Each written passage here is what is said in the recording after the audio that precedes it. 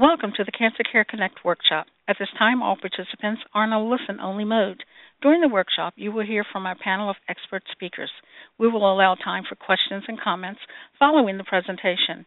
Instructions will be given at that time. If anyone should require assistance during the workshop, please press star then zero on your touch-tone telephone.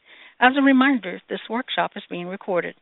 I would now like to introduce your moderator for today's workshop, Dr. Carolyn Messner, Director of Education and Training at Cancer Care. Please go ahead.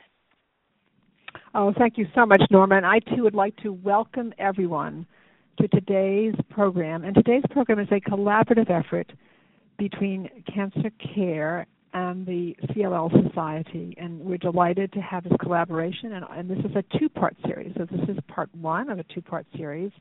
And it's called Living with Chronic Lymphocytic Leukemia. And today's program's topic is Update on Chronic Lymphocytic Leukemia, or CLL.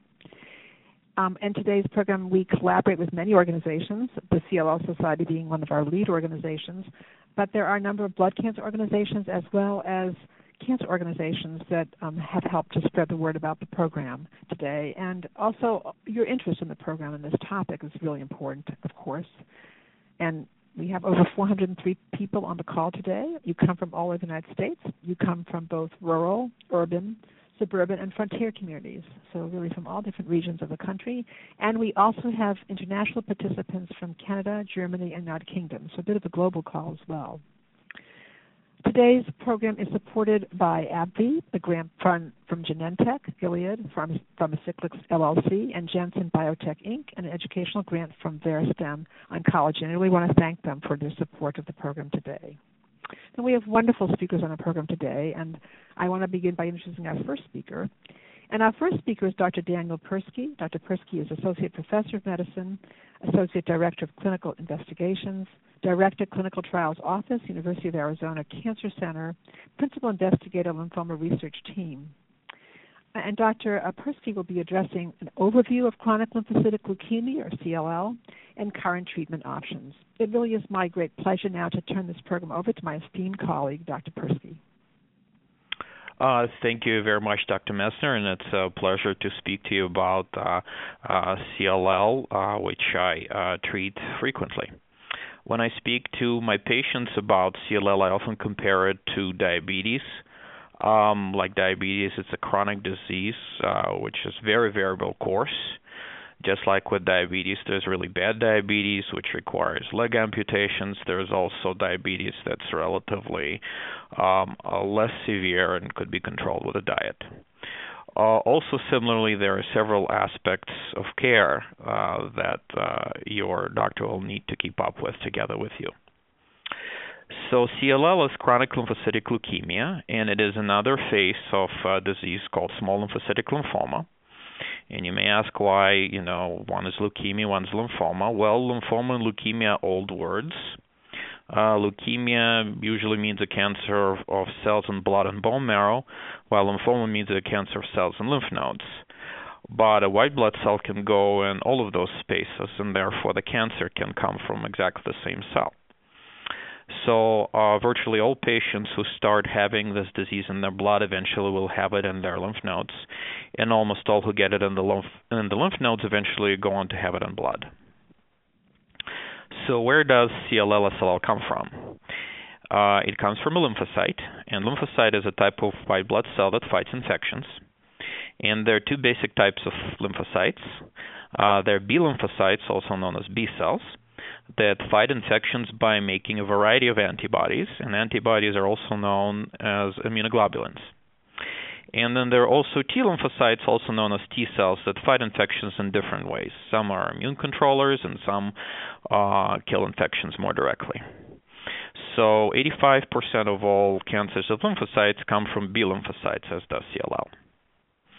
So because CLL/SLL comes from B lymphocytes, it still has the ability that normal B lymphocytes have to make antibodies.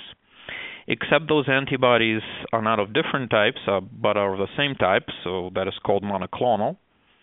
And they don't actually help you fight infections, but may actually hurt.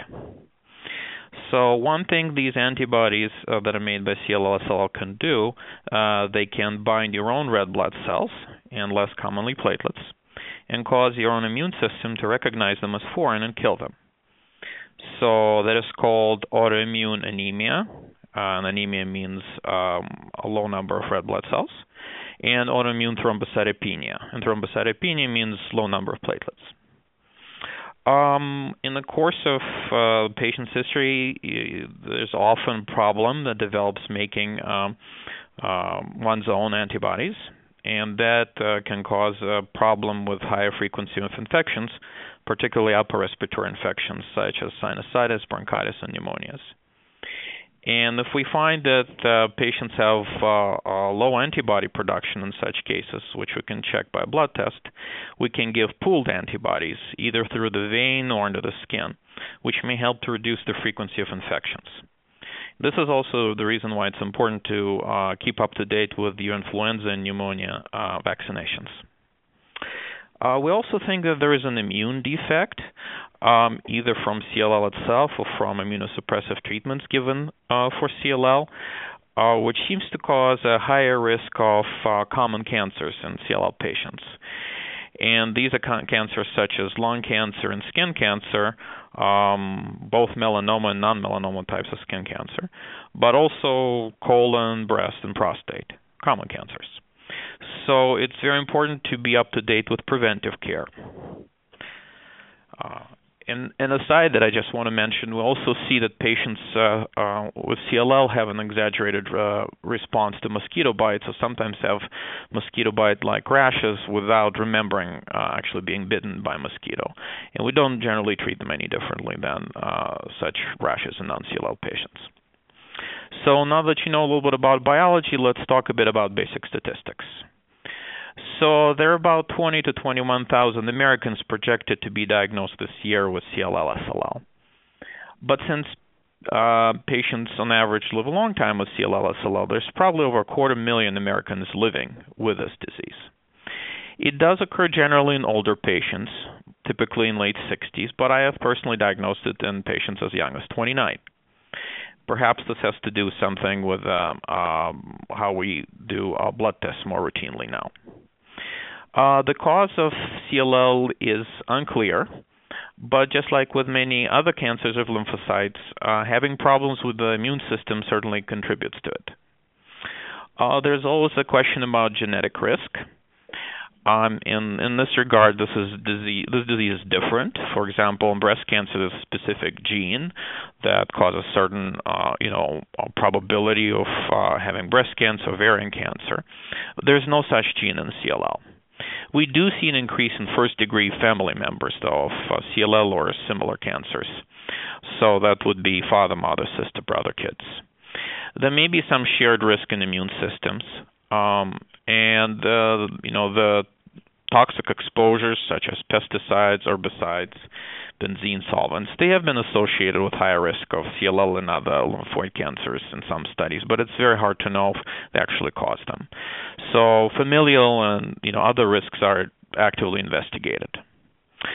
Considering that there is no specific gene, that the risk in families is really not great in terms of raw numbers, and that CLL gets monitored until it needs treatment, there's really no screening strategy for CLL. So how does CLL present? Most commonly nowadays, CLL gets diagnosed when the doctor gets blood counts on the patient and sees there's a higher number of lymphocytes than normal. And then they typically do a follow-up blood test called flow cytometry, which types the lymphocytes and finds that there's a particular pattern of surface tags or markers that fits the profile of CLL cells, and that is called immunophenotyping. In a few cases, it can present with enlarged lymph nodes, and then lymph node is biopsied and would show the same kind of immunophenotype or profile. And the lymph nodes can often wax and wane, meaning they can shrink by themselves and then regrow. Sometimes it's a period of a few days, sometimes it's actually a few weeks or even a few months. It is rare for CLL to present with systemic, or what we call sometimes B symptoms. Those are persistent fevers of 100.5 degrees Fahrenheit or greater without explanation, and the usual explanation for fevers would be infection. Drenching night sweats, which means soaking bed sheets or requiring changes of clothes without explanation, such as a warm blanket or high temperature in the room, or unwanted weight loss of 10% or more. However, systemic symptoms are much more common in cases where CLL transforms to an aggressive lymphoma, which is called Richter transformation, and that does require urgent treatment. So it's important to bring such persistent symptoms to your doctor's attention. CLL eventually goes to spleen, which is part of our lymph system. It's an organ in your stomach, and it can cause it to enlarge. And the doctor usually examines your stomach to see how large the spleen and the liver are. And enlargement of spleen can cause platelets and occasionally red cells to pool in it, which can cause the platelet count in your blood to be lower. But it's viewed differently than if it was from autoimmune destruction, or if there were too many CLL cells in the bone marrow causing problems with blood count production. So these are kind of three main reasons why CLL patients may have drops in their blood counts. Patients often ask me, can CLL go to organ X? And the answer is almost always yes, because these cells can travel and they can go to most places in the body. An important issue to bring up for you is that anytime someone does a biopsy on CLL patient, and the pathologist will see CLL cells in the blood vessels and may say that it's involved by CLL, which actually scares out the doctors. Generally, we expect to find CLL cells in the blood vessels, so that shouldn't be a concern. CLL can infiltrate organs outside the blood vessels, but it doesn't commonly cause problems with the function of those organs. So what do we do in terms of the workup? If you already have low blood counts, when we discussed how they can be low for several reasons, we discussed flow cytometry. So flow cytometry, which types of cells, will show you if there are at least 5,000 B cells, and if they're some of them are monoclonal and have the right CLL phenotype, it's technically called CLL, and it technically needs to be there for at least 3 months. If it's less than that, and there's a lymph node or another organ involved by CLL or SLL phenotype, it's called SLL. If it's less than 5,000 B cells, and then there's no lymph node enlargement and other blood counts are fine, it's called CLL-like monoclonal B-cell lymphocytosis, which is a pre-malignant condition which may or may not eventually become CLL. There's also a rare circumstance where there are fewer than 5,000 abnormal cells, yet there's already a drop in red blood cells or platelets. And if a bone marrow biopsy shows CLL cells, it's called CLL, and it's probably the main reason at this point to get a bone marrow biopsy, which is no longer routinely done in diagnosis. There's also peripheral blood smear, which is when a hematopathologist, which is a kind of pathologist that specializes in diagnosing blood diseases, looks at the blood cells under the microscope. So CLL cells typically are small, mature-looking means they kind of look relatively normal. And they're lymphocytes. And often they see smudge cells, which happens because CLL cells are more fragile and they can break up under a glass slide and then smudge. There's sometimes larger cells that they see called prolymphocytes, and the hematopathologist would usually say what percent they are out of total lymphocytes, because if you have a higher percent, like over 10%, it's not considered to be as good. I usually check patients' antibody production in a blood test to assess the risk for autoimmune anemia called direct antiglobulin test, also known as DAT, or direct Coombs. I do a couple of blood tests which are probably fairly weak markers, but I check them, such as beta-2 microglobulin and LDH. I check basic kidney and liver function and generally make sure that there are no infections. I also tend to draw some prognostic blood tests. They're probably more important to be done before a decision to treat is made, but sometimes it helps to know at baseline what's going on. So some of these are CD38, which is part of flow cytometry, so typically the doctor would see them anyway. There's ZAP70, which kind of has lately been falling out of favor. There is something called a FISH panel for CLL, which basically looks for chromosome mutations in CLL cells. Then there's immunoglobulin heavy chain variable region gene mutation status, or IGHV for short, which is also thought to be prognostic. Patients often ask me, do you need scans? And generally not routinely. I consider scans in patients who present with SLL, or if I have reasons to suspect that there are a lot of lymph nodes in the stomach cavity, which tends to correlate with a particular type of chromosome change in CLL called 11q deletion. Staging is typically either Rye or Binet staging. They're not exactly the same, but they're similar, and I personally use Rye staging, and it's a clinical stage that doesn't require scans. So Rye is stage 0 is just increased lymphocytes. 1 is enlarged lymph nodes. 2 is enlarged spleen. 3 is anemia with, low hemoglobin. And 4 is thrombocytopenia with platelets under 100. And they're typically grouped in 3 groups, where 1 and 2, and then 3 and 4 grouped together. So I touched a little bit upon prognosis. So, ZAP70, CD38, IGHV, the FISH, beta-2 microglobulin. People also use occasional lymphocyte doubling time. I would have to say that in light of new treatments, the prognostic information of these is much less clear because a lot of the newer treatments have erased the significance of these. I would say probably 17p deletion, where critical immune suppressor gene TP53 is located, is still clearly pretty important and prognostic. People are looking more kind of newer molecular mutations, Notch1, SF3B1, and others.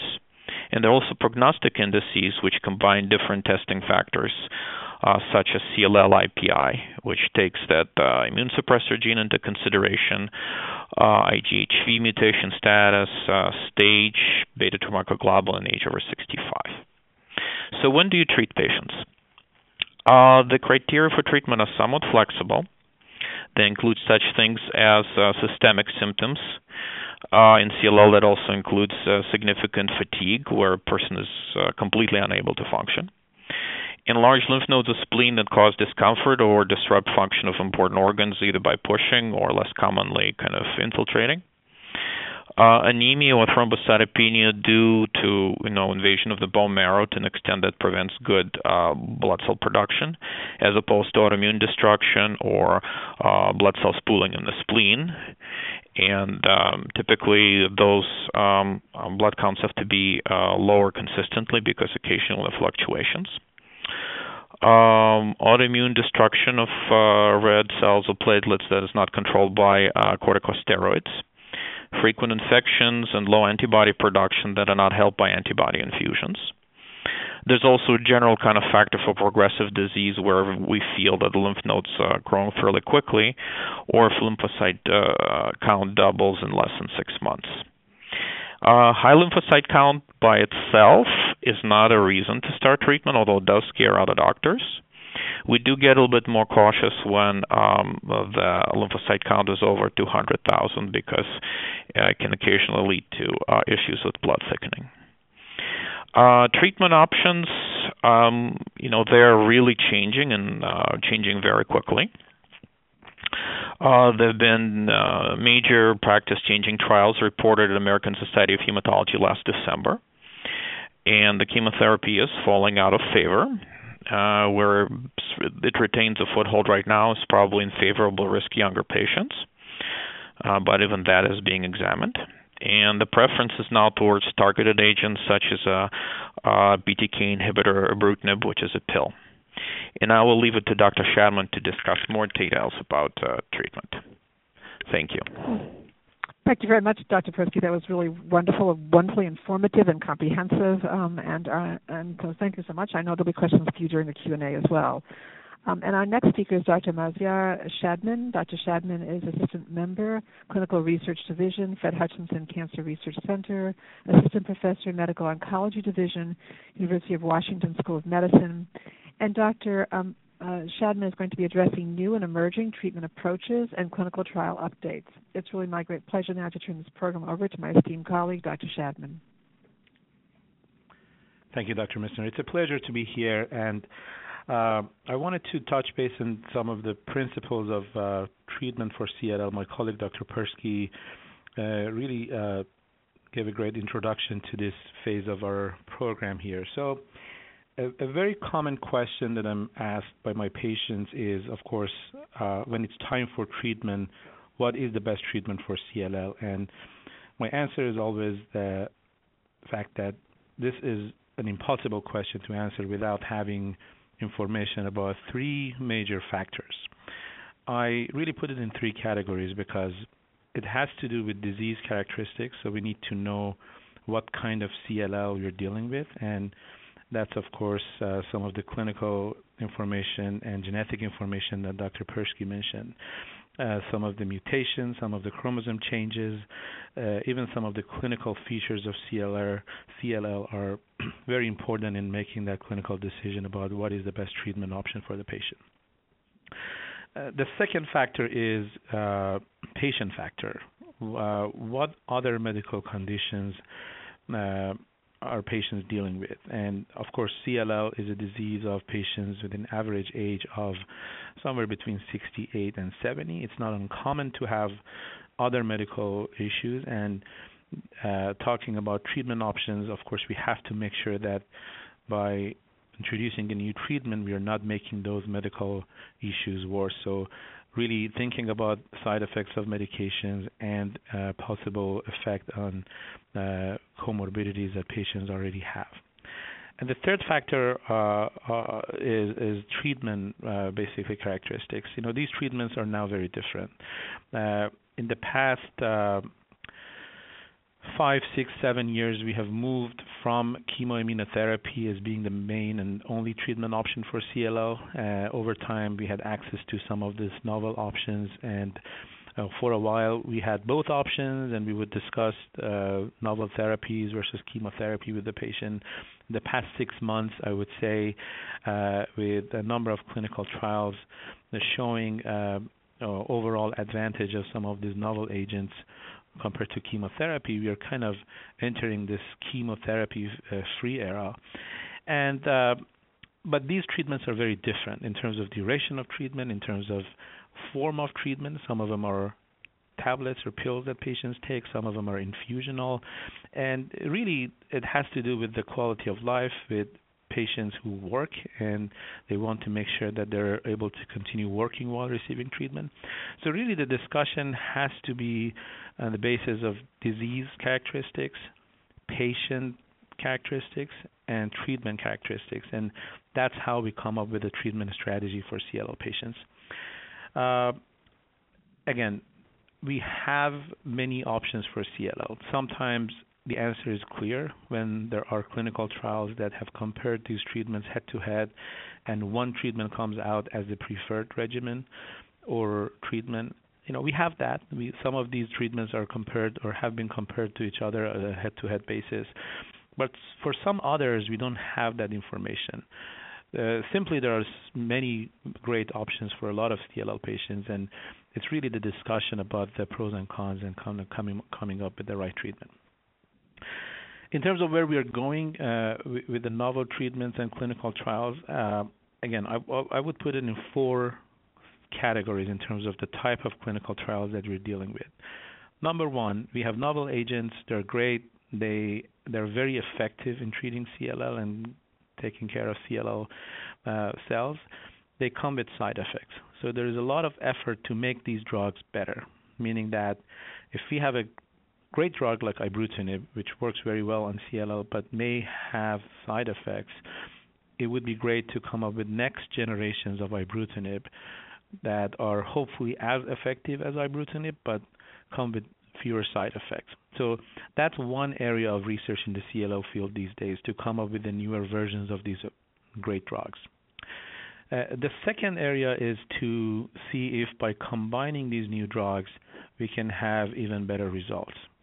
You know the names of these new drugs: ibrutinib or venetoclax, some of the monoclonal antibodies like obinutuzumab or rituximab, some of the PI3 kinase inhibitors. So really there is a lot of effort in trying to see, by combining these treatments, number 1, can we change the duration of treatment from indefinite to a fixed duration of treatment? And number 2, maybe we can induce such deep remissions that our patients can be treatment-free and disease-free for a long time. So there are many clinical trials that are ongoing in trying to address this question. The third category is really for high-risk CLL patients and trying to use some of very novel treatment approaches to CLL, and that would be immunotherapy, for example, CAR T-cell or chimeric antigen receptor T-cell therapy. This is a treatment method where we kind of teach the immune system of each patient to attack the CLL cells, and that's done by genetically modifying these T cells and kind of reinfusing those T cells back to the patient. As you can imagine, there are many details and complexities to this type of treatment, but there are national studies and the different institutions in the country are involved in these type of treatments to really help CLL patients with high-risk disease. The last and fourth type of trial, and maybe I should say a major one in the U.S., and my colleague Dr. Stevens is on the line. Dr. Persky mentioned that for CLL patients, we don't, of course, necessarily offer treatment at the time of diagnosis. We have to wait until there is a reason for treatment. And the reason for this recommendation is the fact that in the past and in the era of chemotherapy, we have tried and we learned that there is really no benefit of giving patients chemotherapy right at the time of diagnosis compared to waiting until there's a reason for treatment. We're not really helping patients, and sometimes we're causing more side effects.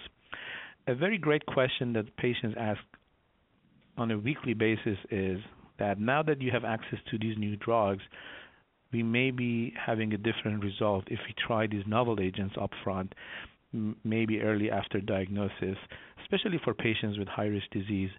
And again, there are a number of studies, and specifically a study that will be done, hopefully, led by Dr. Stevens, and I'm sure she can talk more about it, to really see if we can benefit our patients with high-risk disease and offer them treatment early on, shortly after diagnosis, instead of waiting longer.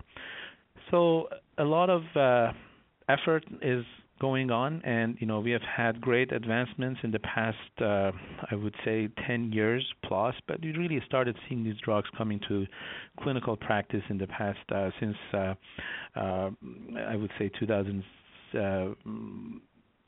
I would say in the past 5, 6, 7 years, but we are not stopping, and again, trying to make those drugs even better, trying to combine them together, trying to introduce a new method of treatment, that's immunotherapy, trying to use treatments earlier than standard, and maybe we can show that by treating patients earlier, we can improve their outcomes. So with that, I think I would wait to see if there are questions about treatment, and I will be more specific about it. Well, thank you so much, Dr. Shadman. That was really excellent, very outstanding, and I know there'll be questions for you during the Q&A, but very, very comprehensive. Thank you. And our next speaker is Dr. Deborah Stevens. Dr. Stevens is Assistant Professor, Division of Hematology and Hematologic Malignancies, Department of Internal Medicine, Physician Leader, Hematology Clinical Trials Research Group, Huntsman Cancer Institute, University of Utah. And Ms. Stevens will be addressing tips to manage symptoms, treatment side effects, discomfort and pain, and key questions to ask your healthcare team, including your quality of life concerns. And it also sounds like there's another topic that Dr. Shadman had alluded to that you may want to address as well. So it's with great pleasure that I turn this program over to my esteemed colleague, Dr. Stevens. Thank you, Dr. Messner, and thanks for all of you to joining this teleconference today. My portion of the talk is going to focus more on quality of life and the day-to-day living for patients with CLL. There are a lot of topics. I only have time to focus on a few, so happy to answer questions at the end of this teleconference. During my topic, I would like to discuss some key treatment-related side effects and tips to manage these side effects. I also want to pull it back to just general CLL and the day-to-day CLL-related symptoms and tips to manage these symptoms. And then I just want to highlight some key questions to ask your healthcare team about these topics. As far as treatment and treatment-related side effects, as Drs. Persky and Shadman have alluded to, a lot of our treatments are moving towards oral pills. And the most common and newest versions of these pills are two drugs named ibrutinib and venetoclax. And today I really just want to focus on some key important side effects of these treatments, as these are a lot of decisions patients have to make between what kind of side effects are tolerable on a day-to-day basis. First of all, with ibrutinib, I like to group these side effects into symptoms that occur early on therapy and those that can occur at any time during therapy. So symptoms that I typically see that occur early, the most common that I see are diarrhea and joint pains and muscle cramps. As far as the diarrhea, this is really defined as 4 or more loose bowel movements during a 24-hour period. If this happens to you while you're on ibrutinib, you should notify your doctor. They should evaluate and make sure there's no infection, as this, of course, would be treated differently. As long as there is no infection, you can use agents such as Imodium or other agents to slow down the stool. Again, this typically occurs early, and within the first couple of months of therapy, this side effect can even just resolve on its own. The next most common thing that I see and I hear my patients talk about are joint pains and muscle cramps. This can happen very early on treatment and typically does get better over time. While we're waiting on these side effects to cool off over time, Tylenol is often very effective. If people have severe pains, sometimes I use a short course of oral steroids to manage these side effects. This has not been studied, but I have several patients tell me that magnesium supplements can help with this side effect. That is also to be used with caution, as diarrhea is one side effect of magnesium supplements. But these are things that you should talk to your doctor about if you experience early on ibrutinib therapy, because this therapy is actually intended to be taken long term, and sometimes we just need to get you through that first couple of months on therapy, and so that you can reap the benefits of this drug. Some other important side effects that can occur anytime while you're on ibrutinib that I want to highlight, there are 3 of them, and they are atrial fibrillation, bleeding and bruising, and high blood pressure. Atrial fibrillation is an irregular heart rhythm that happens in about 6% of patients that receive ibrutinib therapy. Patients might notice symptoms of this. You might feel your heart is beating in an abnormal rhythm or not regularly. This should absolutely be evaluated by your doctor, as some patients may need blood thinners in order to prevent having a stroke because of this condition. The next side effect that can occur at any time is a higher tendency for bleeding and bruising. This is really important, as I mentioned, this drug is meant to be taken long term. So if you're having some sort of surgical procedure, you need to notify your doctor so they can instruct you on how many days before or after the procedure to hold your ibrutinib to limit that risk of bleeding. And the last side effect that is becoming more commonly recognized is high blood pressure. And we've seen this in around 25% of people that take ibrutinib. Your doctor should be monitoring your blood pressure at each of your visits, and sometimes patients actually need to be put on blood pressure lowering medications while they're on ibrutinib. So those are the main side effects that can occur early or at any time during your ibrutinib therapy.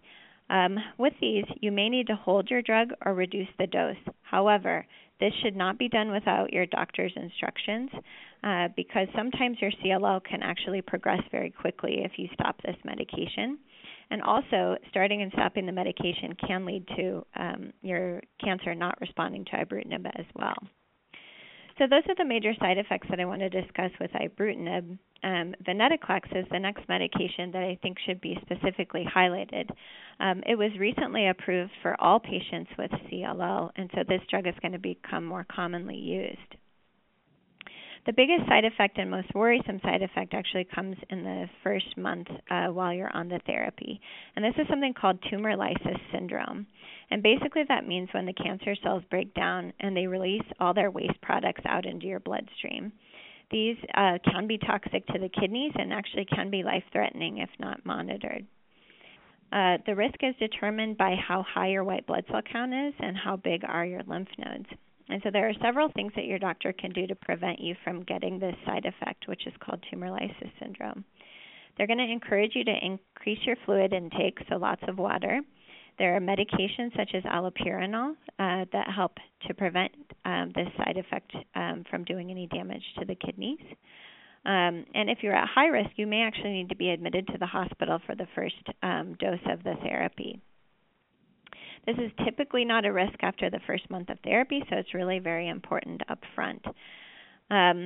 Later on in therapy, most people tolerate venetoclax quite well. The thing that I notice most often is having low blood counts, and your doctor will monitor for this by doing periodic blood checks. And again, this is a treatment that you may need to hold the drug or to reduce the dose of it, but this should not be done without your doctor's specific instructions. And I always tell my patients with these and any other side effects, if I don't know that you're having the side effects, I can't do anything to help you manage them. And so these are things that you really should be aware of. Or if anything new pops up while you're on these drugs, you really should let your doctor know so they can determine whether or not it might be a side effect of your treatment. Those are the main topics I wanted to cover with in regards to treatment-related side effects. And I wanted to pull back and just talk a little bit more about CLL-related symptoms. And Dr. Persky did cover this a bit during his portion of the talk, but I wanted to kind of specifically address a few things. These are symptoms that you should be aware of and you should report to your doctor. These are symptoms that your doctor should be asking you about at your appointments. And those include fevers when you're not having an infection, night sweats that are drenching, and I mean drenching through your pillowcases, your night clothes, unplanned weight loss, and that specifically counts as 10% of your body weight in a 6-month period of time. Sometimes people can develop pain in the spleen, which is in the upper left area of your abdomen. This can also lead to feeling like you're full really quickly after eating.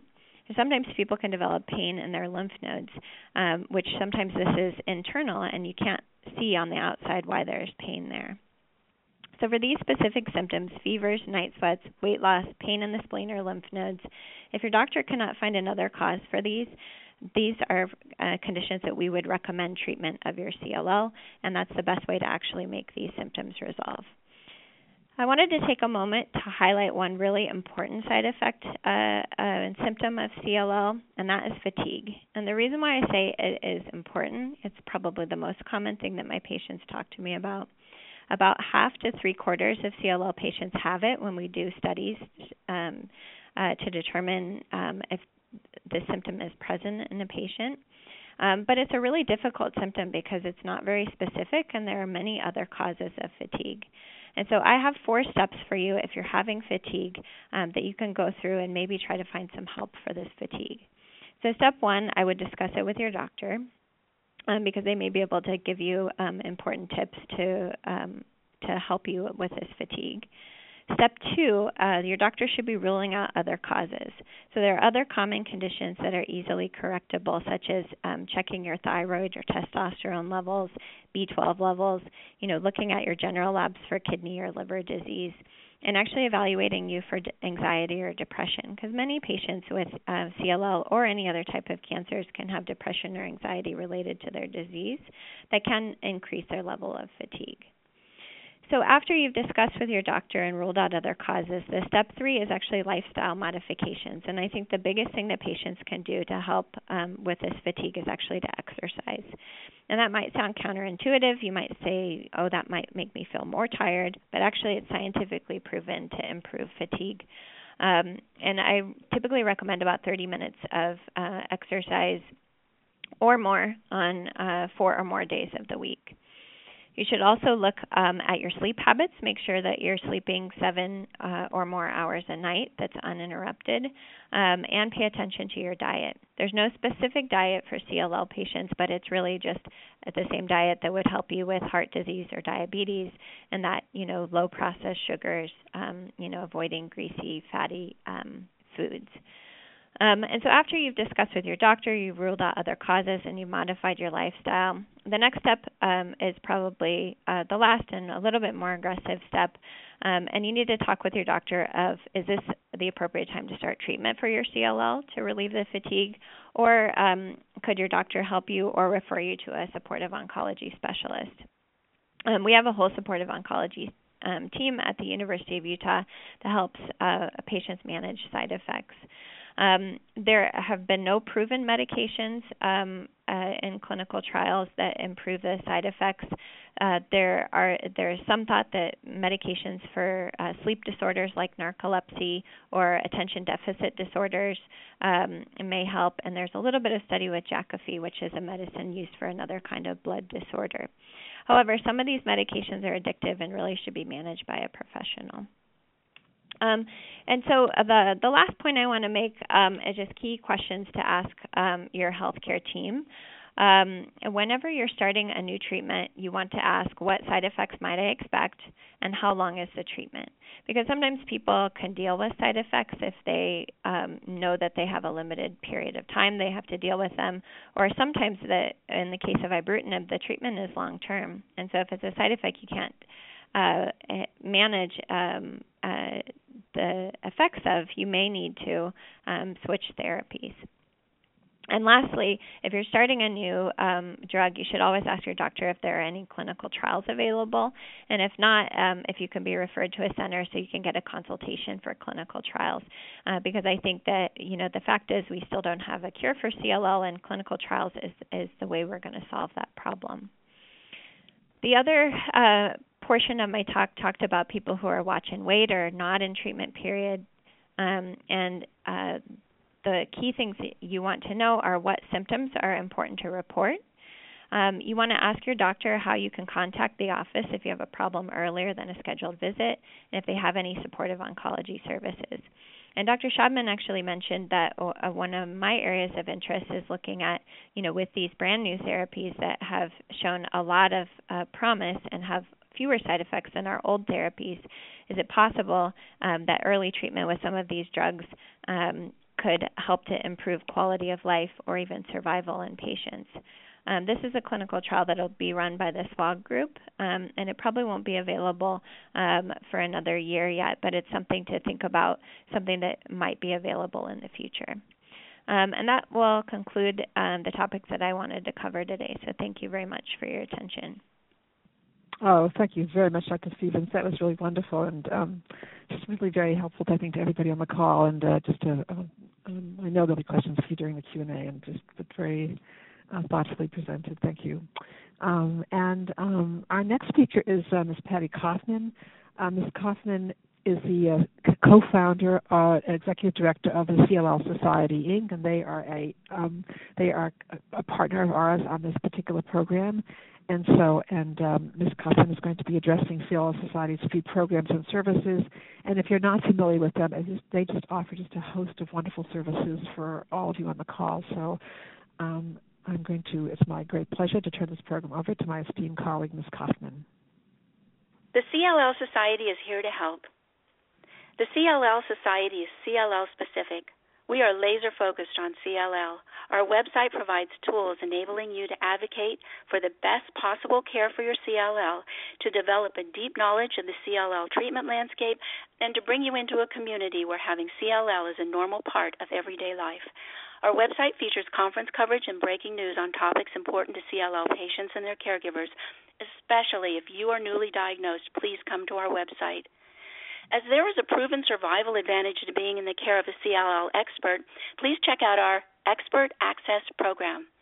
Expert Access is a free service designed to provide those with a CLL diagnosis who are not seeing a CLL expert an opportunity to spend 30 minutes in a no-cost, HIPAA-compliant, online, face-to-face consultation with a CLL expert who will assess their CLL-related medical records and address their 3 most pressing questions. A written consultation summary will provide you with talking points to share with your current healthcare provider. Expert Access will serve 150 patients this year, so sign up sooner rather than later, as this program is finite. Our quarterly newsletter, the CLL Tribune, features original articles contributed by patients, caregivers, and healthcare providers, as well as regular columns titled Ask the CLL Expert, Ask the Pharmacist, Ask the Laboratory Scientist.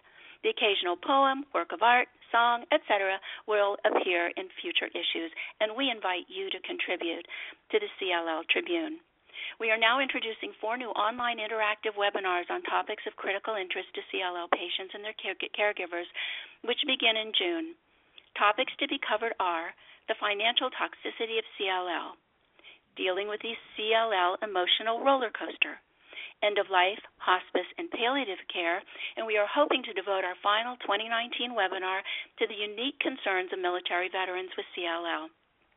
Our 30-plus patient support groups meet mostly monthly across the country, and they offer support, education, and companionship, so don't go it alone. Check out our website for one near you. So there you have it, support groups, tools, webinars, forums, breaking news, and much more. If you have questions, contact the CLL Society at support@cllsociety.org. Now I'll turn it back over to Carolyn. Oh, thank you so much, Ms. Kaufman. That was really wonderful. And actually, I do want to again highlight the Expert Access program that they have. It's just wonderful, and do take advantage of all of their services. It's just a wonderful resource. And it's actually the only nonprofit organization that actually specializes only on CLL. So it's kind of a really, it is a go-to place for everyone on the call, absolutely. Well, now we do have time for questions. I'm going to ask Norma to bring all of our speakers on board and also to explain to you how to queue up for questions. We'll try to take as many of your questions as possible. And if we don't get to your questions, I'll let you know how to get them answered, okay? So, Norma?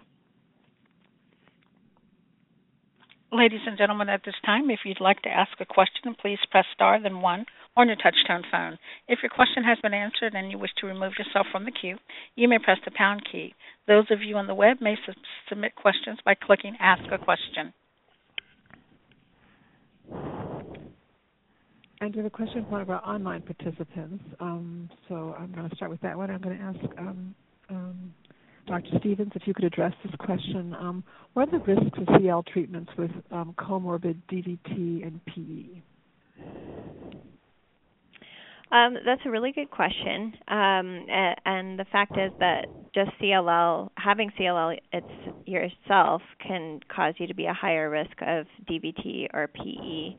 And along with those conditions requires blood thinning. The biggest, one of the newer therapies that there's an area of concern is ibrutinib. As I mentioned, it does increase your risk of bleeding. So if you have to be on a blood thinner along with ibrutinib, that can lead to a really high risk of bleeding and needs to be managed and addressed by your doctor. The other, kind of more standard chemotherapy drugs we didn't talk about too much today, like fludarabine, cyclophosphamide, bendamustine, all of these also cause your blood counts to drop, and that includes your platelets, which help your blood to clot. And so if you don't have enough platelets, it's hard to clot your blood. You have to be on a blood thinner because if you have a DVT or a PE. You have to really watch your blood counts and make sure that you're holding your blood thinner when your blood counts are too low to be on it to protect your bleeding risk. But I think that's a very complicated problem, and definitely your cancer doctor should be highly involved in helping with the management of that and selecting the right therapy for you. Thank you. And thank you very much. And there's another question from one of our online participants, and I'm going to ask a question for Dr. Shadman. Given that CLL increases the likelihood of secondary cancers, would it be advantageous to start treatment for CLL sooner rather than later? If you could address that, Dr. Shadman. In a general way, of course. Sure. So this is a great question. So the short answer is that we don't know if starting treatment earlier would really decrease that possibility of having a secondary cancer. So there are risks that come with CLL just regardless of treatment, and so there are types of cancer that are more common. I should also mention that, specifically talking about chemoimmunotherapy regimens, there are cancers that can be resulted as a result of treatment, for example. So a type of chemoimmunotherapy that we used to use much more often in the past, the FCR regimen, for example, is known to cause leukemia or myelodysplastic syndrome over time. So of course, we're using it less and less, and with the novel agents, drugs like ibrutinib, we now have a relatively long follow-up, and we're relatively confident that we're not seeing a signal showing an increased risk of secondary malignancies. But in general, for any of the novel drugs, one of the most important questions in the field of CLL and one of the most important research questions is, yes, we're treating CLL, but is this new drug safe in the long follow-up, and is it causing secondary cancers or not? But again, going back to the specific question that was asked, there is no data showing that starting treatment earlier decreases that risk of secondary malignancy. But we have to be careful about some of these treatments causing a secondary cancer as well. Thank you. And Dr. Persky, a question for you, and this is sort of normalize the experience. I was just diagnosed with CLL. Will I be able to work, exercise, and perform my usual activities? Most patients, right.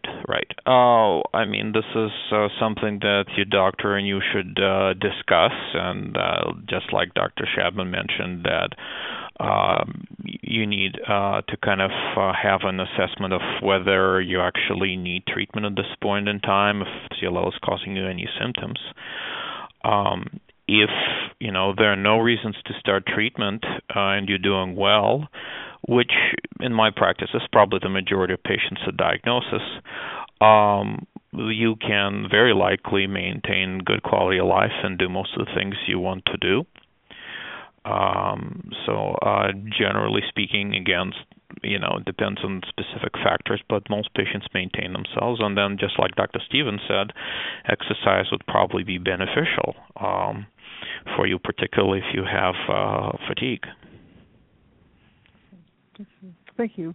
And a question for Dr. Shadman. I read the exposure to Agent Orange increases the risk of CLL. I'm a Vietnam War veteran. Should I get tested for CLL in a general way? Well,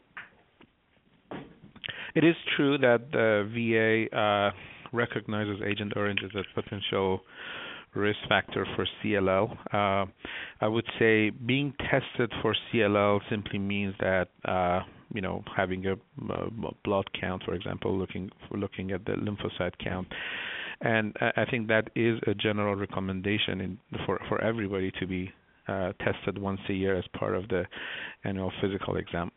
I don't think there is any reason to consider going more aggressive than that, and for example, doing tests like doing a CT scan or a CAT scan, or for example, using imaging to look for enlarged lymph nodes. That is not recommended, but a simple blood count check is something that everybody should have, and I would just leave it at that level and not more than that.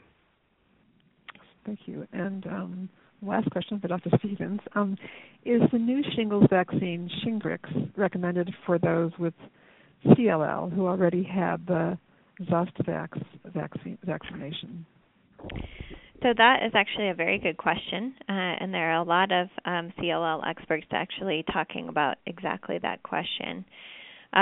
We do not have any trials yet in CLL patients, and so we don't know how well it works for CLL patients yet, and we don't know exactly the safety of the vaccination. So we can't put a firm recommendation, but in general, the vaccine is approved for all patients over the age of 50. It is approved in patients who have already had the Zostavax. And so a lot of my patients have been getting this vaccination. At this time, I don't think we have enough information to recommend firmly for it or against it. Excellent. So that would be the discussion to have with their healthcare team. I guess that would be a good question to ask your healthcare team. And it is an inactivated virus, so it isn't a live virus vaccine. And so in theory, it should be safer than the Zostavax. But again, we don't have studies to prove that at this time. Well, I want to thank our speakers. You've been really wonderful, and we could go on for another hour or so of questions and things like that, but we did say this would be an hour program, and so I do want to thank our speakers. You've been phenomenal, I have to say, a great team. And I also want to thank those of you who asked questions, and I also want to thank all of you who've been listening as well. Now, I know that there are still questions, and I had said that we would, if we didn't get to your question, I would help you to figure out what to do about them. So the first thing, of course, with any question, even if you asked a question today, for those of you who did ask questions today, please take all the information you've learned today, please take them back to your treating healthcare team, because they know you the best, of course. They know everything about you. And so therefore, absolutely, do talk to your healthcare team about what you've learned. They have all your records. They know you very well. In addition, I do recommend that you contact the CLL Society because they are, of course, their whole focus is on CLL. That's their main focus. And then there are many other blood cancer organizations that you can contact. Many of them are household words, the Leukemia Lymphoma Society,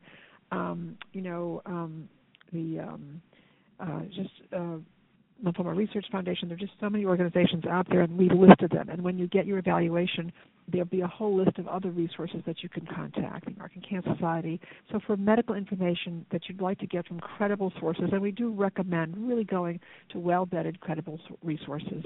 But I can't say enough about the CLL Society, and please take advantage of their expert access. It's always nice to get that opinion and to contact them for that. And also, there is a part 2 to this series, so I guess I should mention that. And the part 2 is current perspectives on the treatment of relapsed refractory chronic lymphocytic leukemia. So that's going to happen on June 20th. So you probably all know about that, but nevertheless, I mention that to you as well. Most importantly, as we conclude the program today, I would not want any one of you to feel that you're alone in coping with CLL or any type of hematologic cancer or cancer in general. I want you to now know that you are in a neighborhood or in a community of support here. There are a lot of organizations out there to help you, and it doesn't mean that you won't sometimes feel alone, but just know that there are resources for you. Your healthcare team consists not only of the physicians treating you, but the entire team, the nurses, the patient navigators, the social workers, so many people on that team, the physical therapists, just dietitians. There's so many people on those teams that can help you, and that's really important to be aware of as well. So I want to thank you all for your participation today, and I want to wish you all a very fine day. Thank you all. Ladies and gentlemen, thank you for your participation. This concludes the workshop. You may now disconnect. Everyone have a great day.